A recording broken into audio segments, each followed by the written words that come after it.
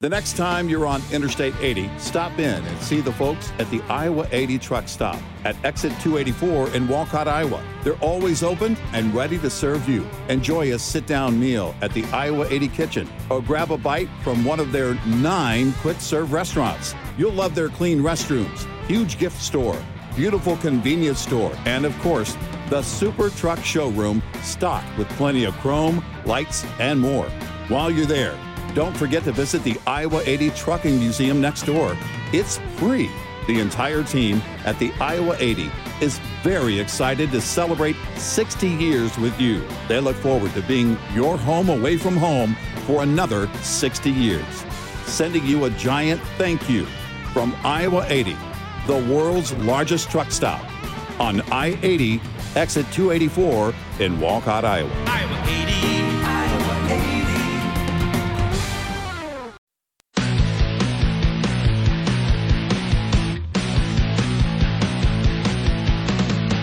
Now, it's Red Eye Radio.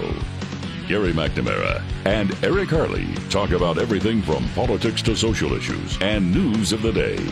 Whether you're up late or you're just starting your day, welcome to the show. From the Uniden America Studios, this is Red Eye Radio. All across America and around the world, we are Red Eye Radio. Welcome and good morning. Thank you for being here. Thank you. You know, I just saw this story. There's been so much. I didn't know how this one passed by me. Came out yesterday. The UK is in a recession. The UK economy fell into a recession at the end of last year as households cut back on spending amid the cost of living crisis. Ooh. Mm-hmm. The Office of National Statistics said gross domestic product fell by a larger than expected 0.3% in the 3 months going up to December. After a decline in all major sectors of the economy and collapse in retail sales in the run-up to Christmas. You know, this is something that you and I have wondered, which is, you know, when you look at what we use in this country to judge the health of the economy, which is the GDP. I mean, that's what the general public does and the general media does. And we have always really, since they changed how they figured out the GDP over a decade ago, you and I have always had questions saying, because what you get is, well, it's the only thing that we have. Well, it's really not. And how do you judge an economy? I mean, how do you really judge an economy? Is it just the movement of money? Is it the production of goods and services? I tend to believe that you judge an economy based on the goods and services that you produce. Right. And the health, you know, also you can say the fiscal health of the government, which always is going to affect, because of tax policy or whatever, what industry can do and can't do. Right. So all of that is figured into it. But if you're talking about what drives an economy, is it just the movement of dollars? And we have, you know, it's sort of the same conversation that we have had when it comes to what is good economic growth. What is the best economic growth? Right. Well, the best economic growth is if you have a company that produces things that are sold all over the world.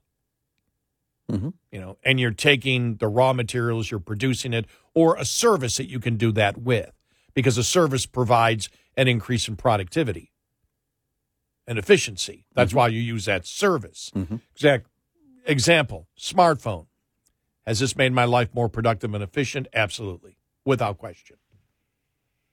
And so you look at it that way, where the GDP does take all of that into consideration. But if you're going to an economy, if you're going to look, for example, at government spending, if the government spends $50 billion in this month on building, hypothetically, tanks, all right? Well, that's going to show a huge increase in the GDP because of that. But is that the same as producing a widget, you know, whatever the widget would be, selling a product that increases the efficiency across the board of everybody who uses it, increases the productivity of a company, people's lives, whatever, and you sell it for a profit, and you sell them all around the world, are you bringing new wealth in of dollars and other currency that is eventually turned into American dollars that now have an increase in value because they are backed by those products and services that have increased efficiency and productivity, and not you've got, for example, you still have economic influence in that government money, which is going for the tanks. It may be not in the private sector, but you're building the tanks that are used to do what? They're the cost of doing business. It's a necessity. I was going to say tanks. it's like it's national security is like the cost of doing business. Right. That really is Right. it. It's but it is not the same as wealth expansion. Right. Increasing to further a product or service that would further increase productivity and help to expand the economy. It's like there are certain roles within a business and certain departments within businesses that are producing departments and others that don't produce, and they're therefore, compliance. They're there for other reasons, but they're the cost of doing business. So when we look at it, too, what they changed years ago about the investment part of it. All right. So, yeah, this company is investing and they're buying this and that, and it's okay. I understand that in short term, except for that's the plan kind of approach, as opposed to, all right, this is what we're seeing in realization. And sometimes it is both, because you see, all right, there's a massive demand for this product or these types of products. And so this company is now going to invest in that, not knowing, but betting on that demand carrying through, which it often does. You can kind of see that. When smartphones came about, that innovation was that type of expansion. And it was like, okay, now you can see where, they're going to have to take more money and more money and more money and invest it in order just to keep up with the demand, which is also important for an economy, or any business. If you just think about it at that small level, that if you open the door, you better have inventory. And so that's kind of the idea. But when it's, so much is put on investment, and I guess for me, it's not weighted properly in terms of the GDP. Right, because that was part of the concern when they changed the GDP last time is, right, are you actually producing the product, or is it money going towards an investment? And that's the challenge. What really, we know what gives the dollar value. Right. You've had Ron Paul, for example, to say it's a fiat currency. It's not. Mm-hmm. And I don't know why they continue to, I don't know, Ron, I haven't heard him say that in a while, but I haven't even heard Rand Paul say it in a while. Mm-hmm. But when you hear it, the dollar, nothing backs the dollar. Of course it does. It's ridiculous.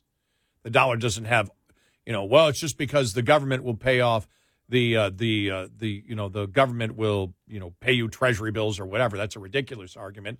It has value because on the international currency exchange, it exchanges for a certain amount, and that's based on the health of the economy, which is based on the goods and services that are produced. Right. But it's also the economic situation that government can, mostly in a negative term, put on business that can help, squash a GDP. For example, we give the thing that one of the reasons that the GDP is doing good is people still have money that government gave to them during COVID that was borrowed.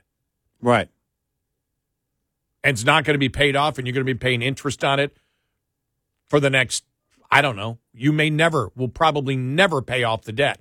It's always going to be there. You have to pay it off every day. What's the economic impact of that compared to just an organic economy and people spending the money that they earn in order to buy the products that they get? Right.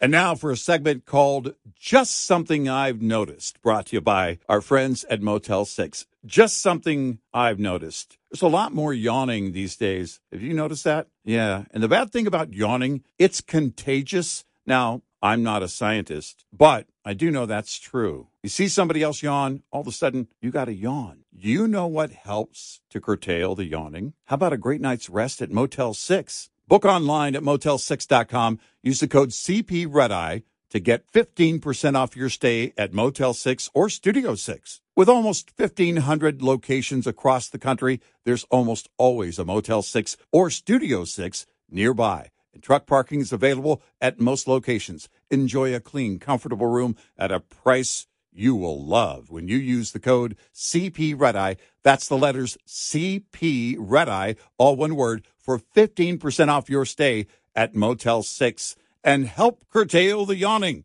That's just something I've noticed. Brought to you by Motel 6. Afford Anything talks about how to avoid common pitfalls, how to refine your mental models, and how to think about how to think. Paula, while certainly you can mess up on $1 million a year, it is far less likely than it is on $30,000 a year. Right. I would meet wonderful people that were struggling with a budget that was super tight. It was 100% you need to make more money. Make smarter choices and build a better life. Afford Anything, wherever you listen. Well, and that's it. I mean, you know, when you look at it. And if they use a credit card, the vast majority paying off that debt at some time. Right. That's the idea. Right. and that's but if you know, and I don't want to like oversimplify it and imply that, well, we should only count investment if it's investment on a sure thing. You know, when I talk about demand and the growth of an industry and ongoing real-time demand, that's one thing, because you can look at things like AI. That's kind of wide open. I don't know if the way that AI is being covered by financial media, but also the, I don't know, tech media, as to where it's going to go. There's no doubt that it is going to bring about whatever that innovation is going to look like or result in. It's likely going to make our lives more productive, more efficient, and there's just really no way around it. It's kind of the whole idea behind AI. And then the question is, all right, how will it be used and applied and all that? And only time will tell. But there's no doubt that you see those kind of companies. There could be an AI company where everybody's going, oh man, totally on board. I'm going to get it, you know, and it's then all of a sudden the FOMO effect, fear of missing out, you know, oh, I need to jump on that one. And then that company could be gone in 5 years and another company comes about and learns from others' mistakes and then implements and puts into place a plan of action or a business plan that is fruitful. Well, that does happen. Well, I don't think we're making statements. I think we're asking the question, you know, what is the best way to measure the success of an economy? And I know what gives us, I think, a number. If, for example, it might take 10 different numbers for you to say, okay, I can analyze the economy much better by looking at these 10 particular issues here that give me, you know, the cost of government, the production of durable goods and services, you know, go down through that, you know, investment, because you make a great point, because you look at it and you go, all right, not all things that happen in an economy are equal to giving the dollar value, which is eventually what you're getting to by producing goods and services. Right. And so you've got government all the time trying to look at it and say, well, the GDP is a measure and nothing else matters, so don't pay attention to inflation.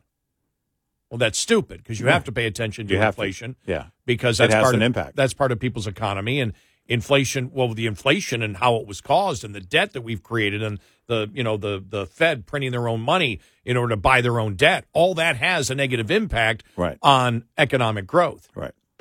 Yeah. And so with the inflation, and by the way, he's probably up now. So Richard, we saw the Facebook post yesterday when because Richard Rosso from Houston, the great financial guy. Mm-hmm. He's probably up at this time, but I did see it where you put, because he came up with the because remember it was transitory. Yeah. Remember when they came out transitory, and Richard came up with the term permatory. Yeah. Yesterday he said, well, we had transitory, then permatory. Now we've evolved into suppository, which I loved yesterday. It's Exactly. like, I'm thinking, Spot on. so if we use that, we've stolen it from Richard. Yeah.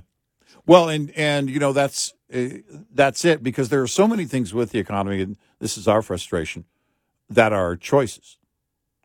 Because if the pressure were there to get on top of the debt by the overwhelming majority of American people, then you would see that conversation would be happening on Capitol Hill and on the campaign trail.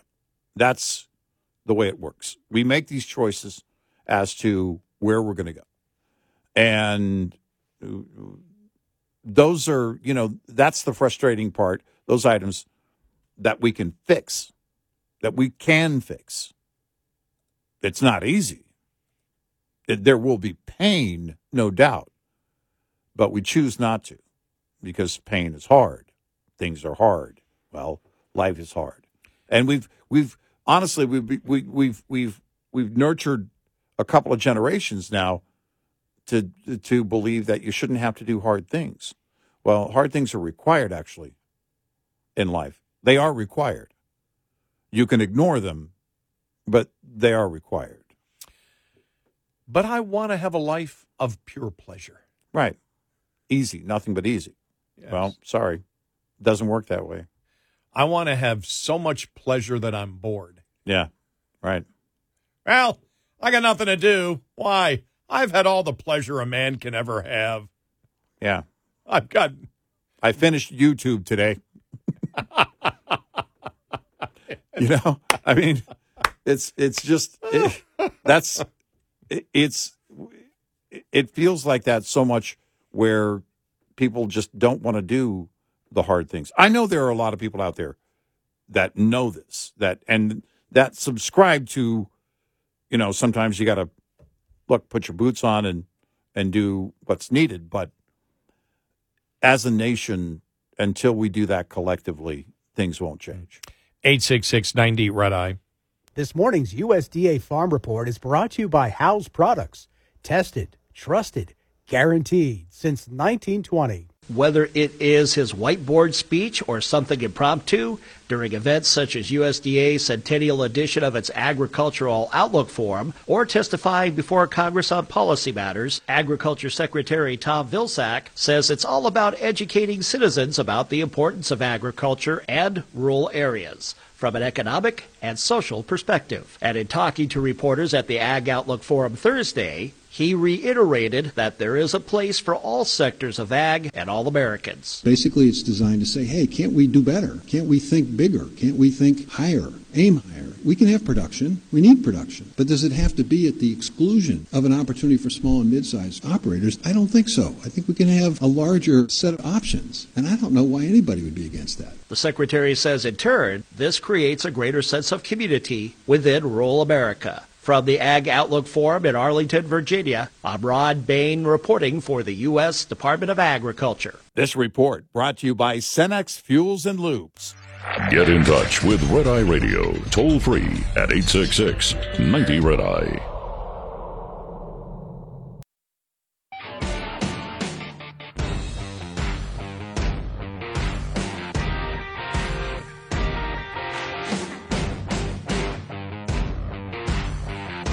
It's Red Eye Radio. He's Eric Carly, and I'm Gary McNamara. You know, we didn't get a chance to talk about this either, but I just thought about it when we were talking about, you know, the economy and how to judge, you know, how an economy is doing. And I just happened to see it was Wall Street Journal lead editorial from yesterday. Biden's LNG gift to Vladimir Putin. You know what? Again, you know, this is where we are the leading exporter of liquefied natural gas. Yep. That's money for Americans. Right. And that's wealth expansion that continues until Biden says no more. They go, President Biden is trying to strike a contrast with Donald Trump by promising to stick by American European allies. Perhaps he hasn't heard Vladimir Putin's media organs crowing that his administration has double-crossed Europe by halting permits for new liquefied natural gas export products. Now it's not Russia, but the United States that wants to bring Germans to their knees, gloated the Russian newspaper Pravda after the Energy Department imposed a moratorium on permits for new LNG export projects last month. Pravda argued that Germany will eventually have to return to buying Russian gas because we have no other choice, and it may be right.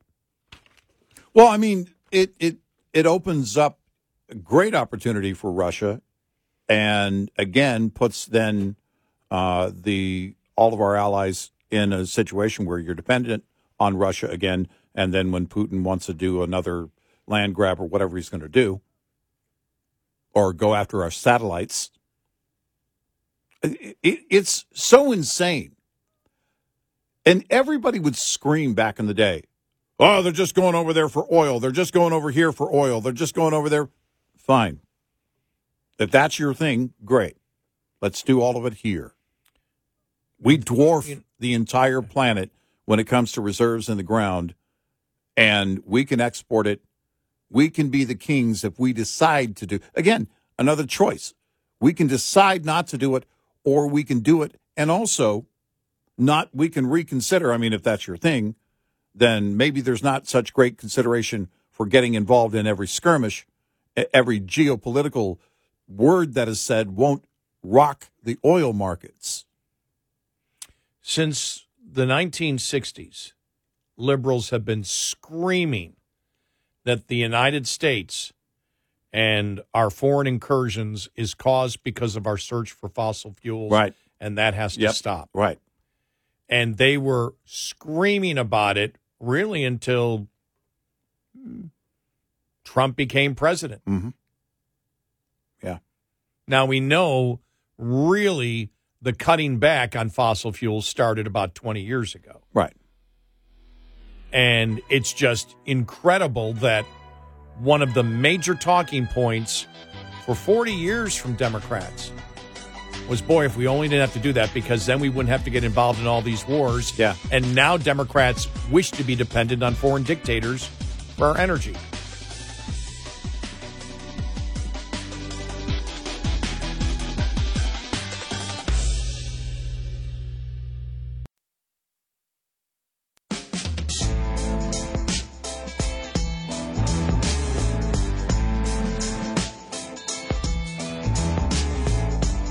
You're listening to Red Eye Radio from the Uniden America Studios.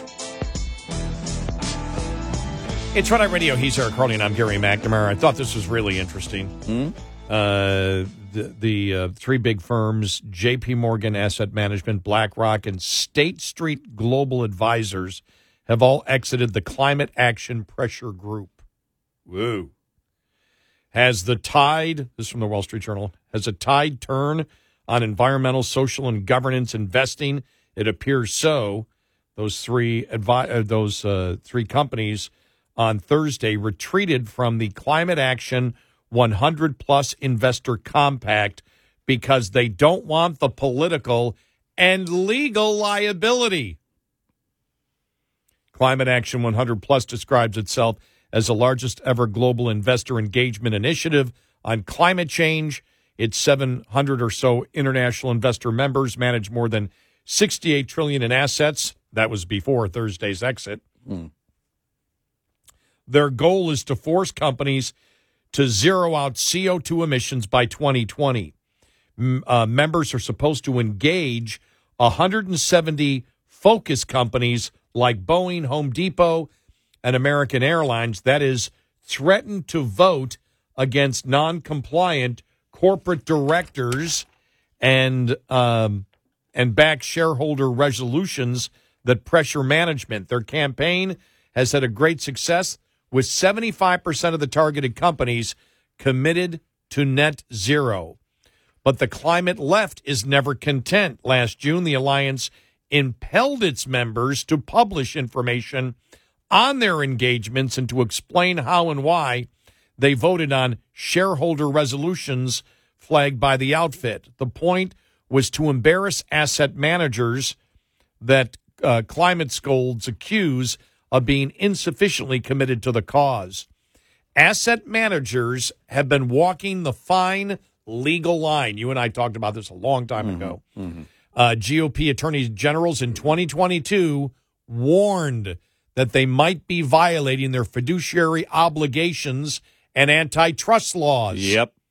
House Judiciary Committee Chairman Jim Jordan in December subpoenaed BlackRock and State Street Global Advisors for documents and communications related to their involvement in collusive agreements. Ooh, collusion. Collusion, yep. Actual collusion.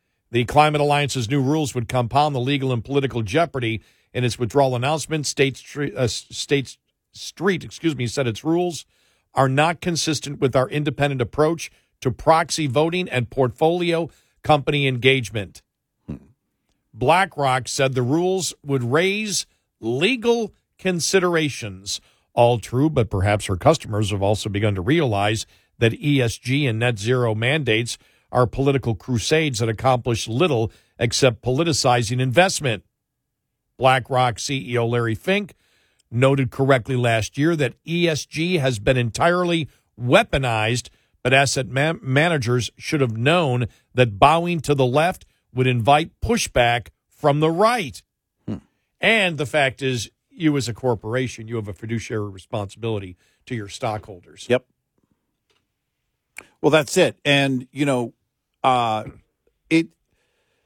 the way, by law, you have a fiduciary responsibility to your stockholders. It was, so there are a couple of things on two fronts here. You were never going to appease them. No. And if you thought you were just going to say you were going to pledge your commitment to net zero, remember, net zero is not zero. That's the new one. That's what's changed over the last couple of years. And let you know on the left, we are quoting your deity, Greta. That's right. And so it will never be enough.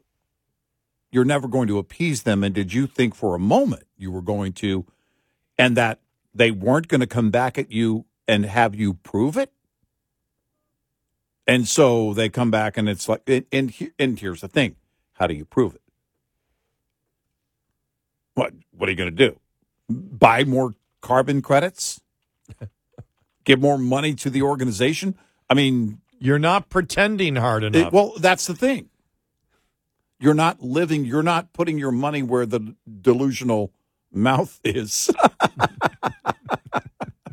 And that's really what's at play here.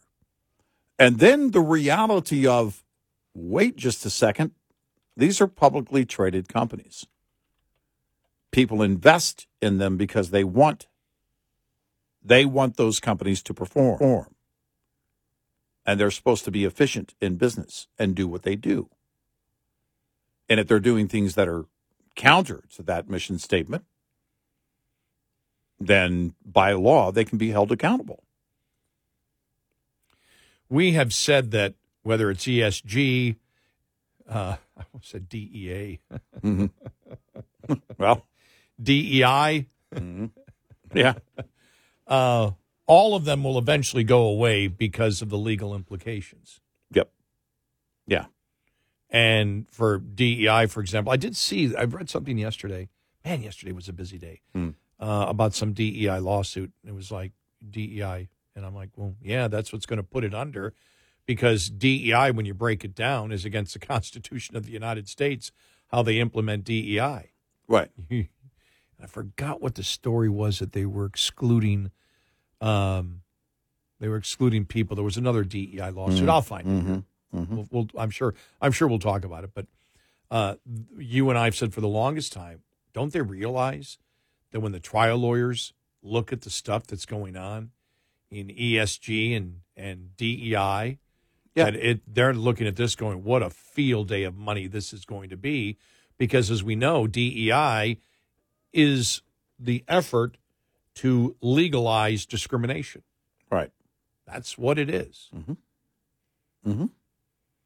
And, and with ESG, it is this great opportunity to basically create something because we say so, and pressure companies to do something that's basically according to our own agenda, even though it may go completely against what really all companies are designed to do, and that's make a profit.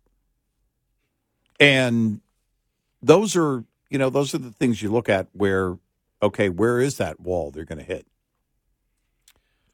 One of the walls is when you have inflation and the economy gets tough, you get rid of anything that isn't about your core business model. Well, because you have to look at the way the consumer then is reconsidering their investment in you, not as a stockholder, but as a consumer, and how much they're going to spend on your product and what they're going to do and what they're going through. And they can measure that. Chase Bank can measure that every single day. They see what the deposits are. They see how many loans are being taken out, or, how people are behaving, and what they're spending, how much money they're spending in the economy and everything else. They understand it. They see these numbers every single day. It's part of their data. And you're going to come in and create something that is going to, again, undermine the integrity, especially with Chase. Think about it. The banking crisis that really never reached crisis level earlier, with Silicon Valley and everything else. And everyone was looking, okay, well, this is going to drive a lot of people from certain banks to the big Chase banks. Well, all right, but imagine this kind of nonsense went on and on and on and on. We look for those banks to be solvent. Now, there's no guarantee. I mean, there's FDIC, but there's no guarantee that they're going to remain solvent. But they have to make a concerted effort to not just be responsible, not just carry through with their fiduciary responsibilities, but also be solvent as a bank.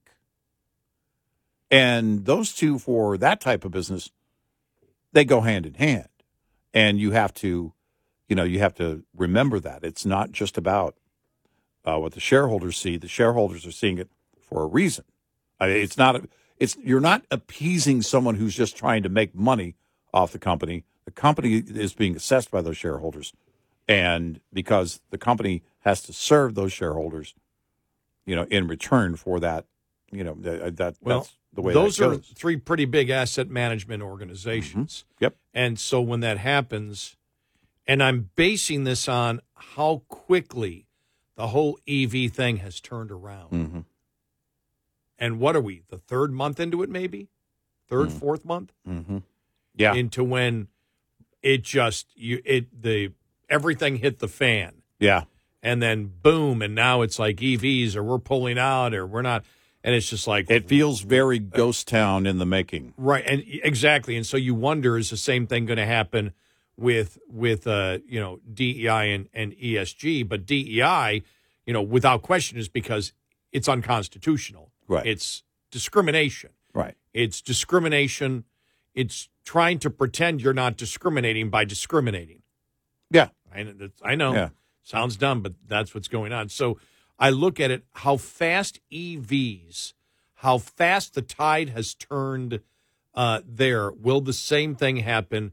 I'll leave DEI out of it, but with ESG for companies being responsible and climate change and carbon neutral, and with the lawsuits of the fiduciary responsibility and whatever other lawsuits you can file out there, which are going to be filed. And as soon as the government, think about it, it was BlackRock and the not Chase, but the other company, the asset management group, they're the ones that were under fire by Ted Cruz. Mm-hmm. And then all of a sudden, boom, okay, we're changing. Right. Well, because they see what that legal risk is for them. But there's a legal risk for a reason. We have the law for a reason. And, if a company wants to go down that road, and we've seen it, you see it on cartons of, milk or whatever package, we're pledging blah, blah, blah to the environment. That's one thing. But even then, all right, how much are you pledging? You're handing over half of your, imagine we're giving 50% of our revenue to the environment.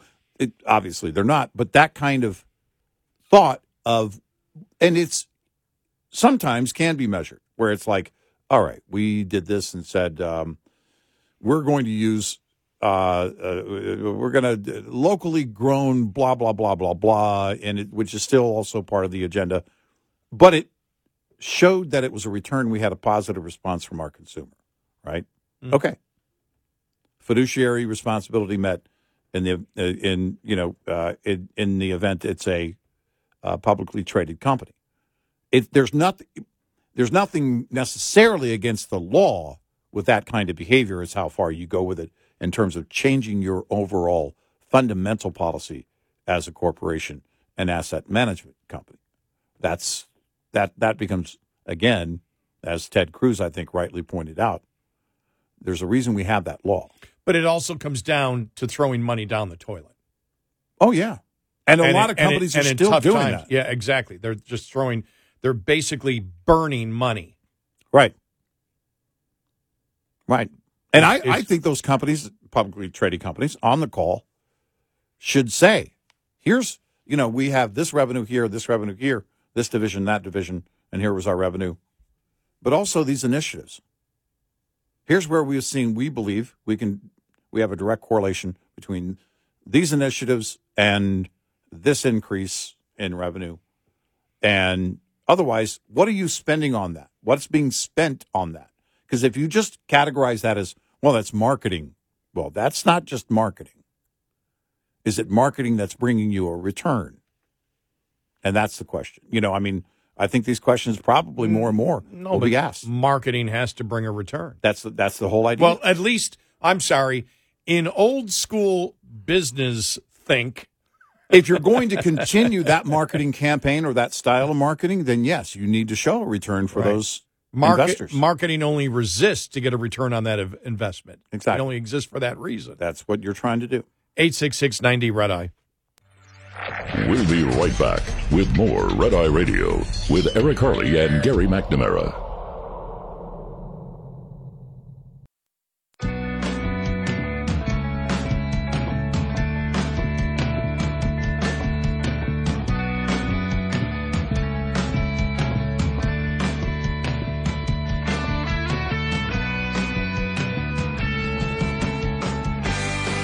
It's Red Eye Radio. He is Eric Harley, and I'm Gary McNamara. 3-day weekend. We are taking President's Day off, and we'll be back Monday night, Tuesday morning. We'll be in a service where we'll be honoring and worshiping Joe Biden on President's Day, just so you know. Well, that makes one of us. Good luck with that. I won't be there. Sorry, I can't make it. I'm going to be the only one there? Yep. Just me? You might be. I'm not sure that Jill Biden would be there. But, yeah, we got a president's... Joe won't show. Joe won't show. Well, for other reasons. But, yeah, we won't... we'll be back Monday night, Tuesday morning. So much going on over the weekend. I mean, it's going to... I know. It's going to be... it's going to be another... Crazy weekend. Going to see Dad just for a day. Oh, yeah. Travel safe and give him our best.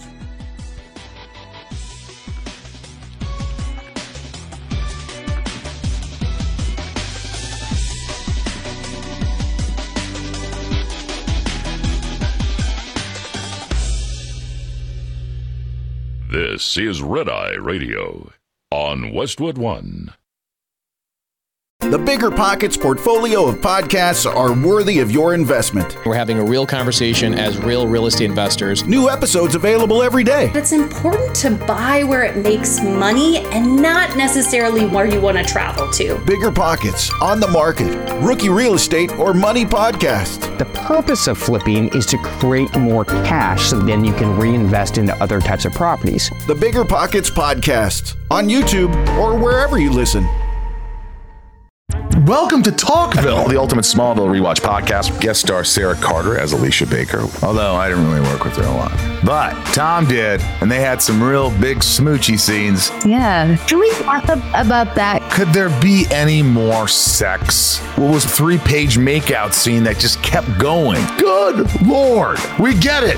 They have chemistry. Jump in now or catch up on any of the past seasons of Talkville on YouTube or wherever you listen.